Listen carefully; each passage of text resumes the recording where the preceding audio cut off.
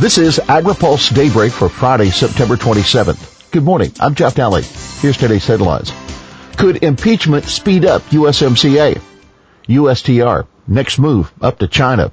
And prevent plant checks headed to farmers.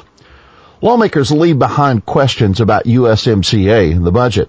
A government shutdown has been averted, but lawmakers are leaving behind some major unfinished business as they recess for 2 weeks amid the new impeachment push in the U.S. House.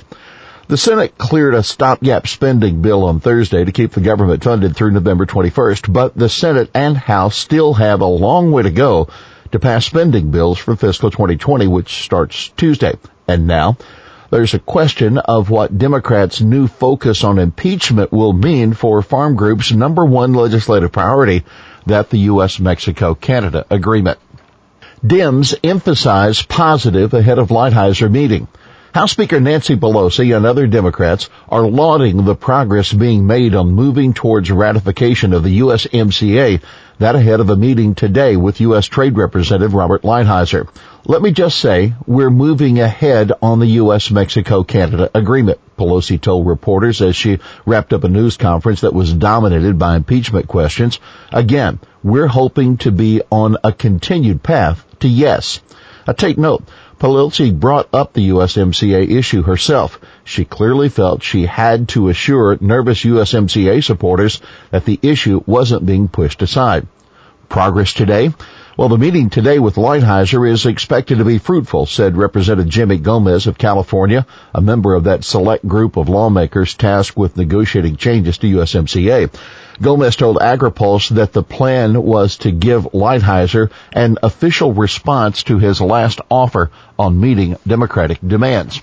Lighthizer, meanwhile, is stressing his willingness to work with Democrats, saying the Democrats have asked for specific and sensible things that they want assurances on. He told reporters in New York on Wednesday night.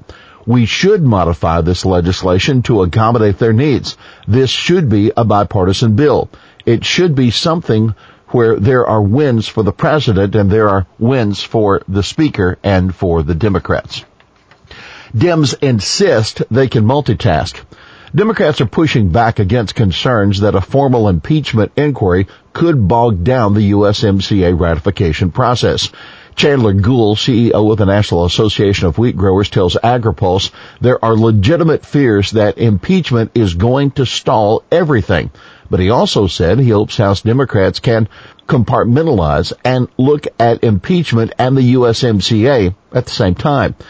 And that is the plan, according to Representative Rosa DeLauro. She told reporters, we can walk and chew gum at the same time.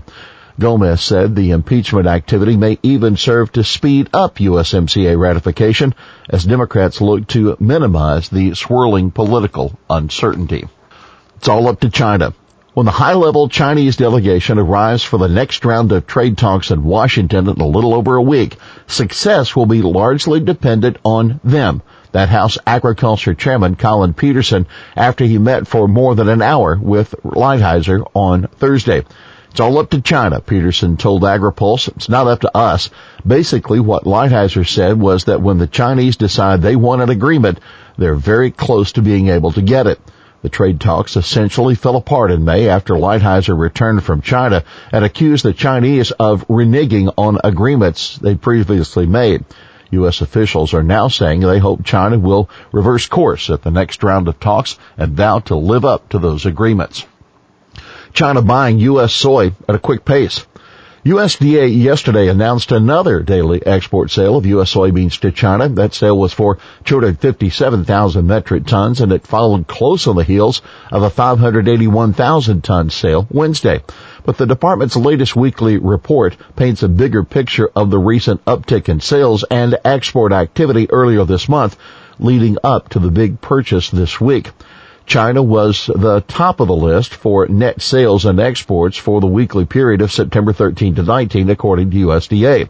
The department reported net sales of 391,400 tons for 2019-20 delivery and fiscal exports of 207,400 tons. Prevent plant top-up set for release. Producers who file prevent plant claims should get supplemental payments through their insurance providers starting in mid-October, according to USDA. The payments will amount to an extra 15% on farmers' prevent plant indemnities, assuming they have the harvest price option, 10% if they don't. All 14 insurance providers are participating in the supplemental payment program. Final day for DMC sign-up. Today is the last day for milk producers to enroll in the Dairy Margin Coverage Program for 2019 coverage. The original deadline was last Friday, but that was extended 1 week until today. A USDA spokesman says there will be no more extensions and that the 2020 sign-up will start October 7th. That's a week from Monday. USFWS sued over neonics. The Fish and Wildlife Service decision last year to allow genetically engineered crops to be grown and neonicotinoid insecticides to be used on national wildlife refuges is being challenged in court. The Center for Food Safety and Center for Biological Diversity filed a lawsuit yesterday in federal court in Washington over the service reversal of its 2014 decision to phase out the use of GE crops and neonics on refuges. Farmers push for deal as more plants close. Biofuel advocates and Midwestern farmers say President Trump's political future with farmers hangs on the balance of his biofuel deal. We don't want to drag this thing on. There's no reason this announcement can't be made in the next 2 weeks or less, that Iowa corn farmer and Siouxland Energy president Kelly Nienhuis speaking with reporters yesterday. Some 17 ethanol plants and 9 biodiesel plants across the country have closed or idle production. Lost gallons from small refinery exemption to blame, biofuel supporters say. Also, not being able to haul corn and soybean crops to nearby processing plants has farmers concerned as the harvest quickly approaches. Iowa farmer Daryl Hawk said, "Harvest is here, and we have large stocks of soybean oil on hand. Our crush plants need to have a domestic outlet for that soybean oil." Food manufacturers group rebranding. The Grocery Manufacturers Association, which lost some major member companies amid the debate over GMO labeling and other issues, is changing its name and expanding its reach. Starting next year, GMA will be known as the Consumer Brands Association. GMA President and CEO Jeff Freeman said the change would unite the totality of the consumer packaged goods industry around a focused, proactive agenda. Here's today's She Said It. I haven't read the full report.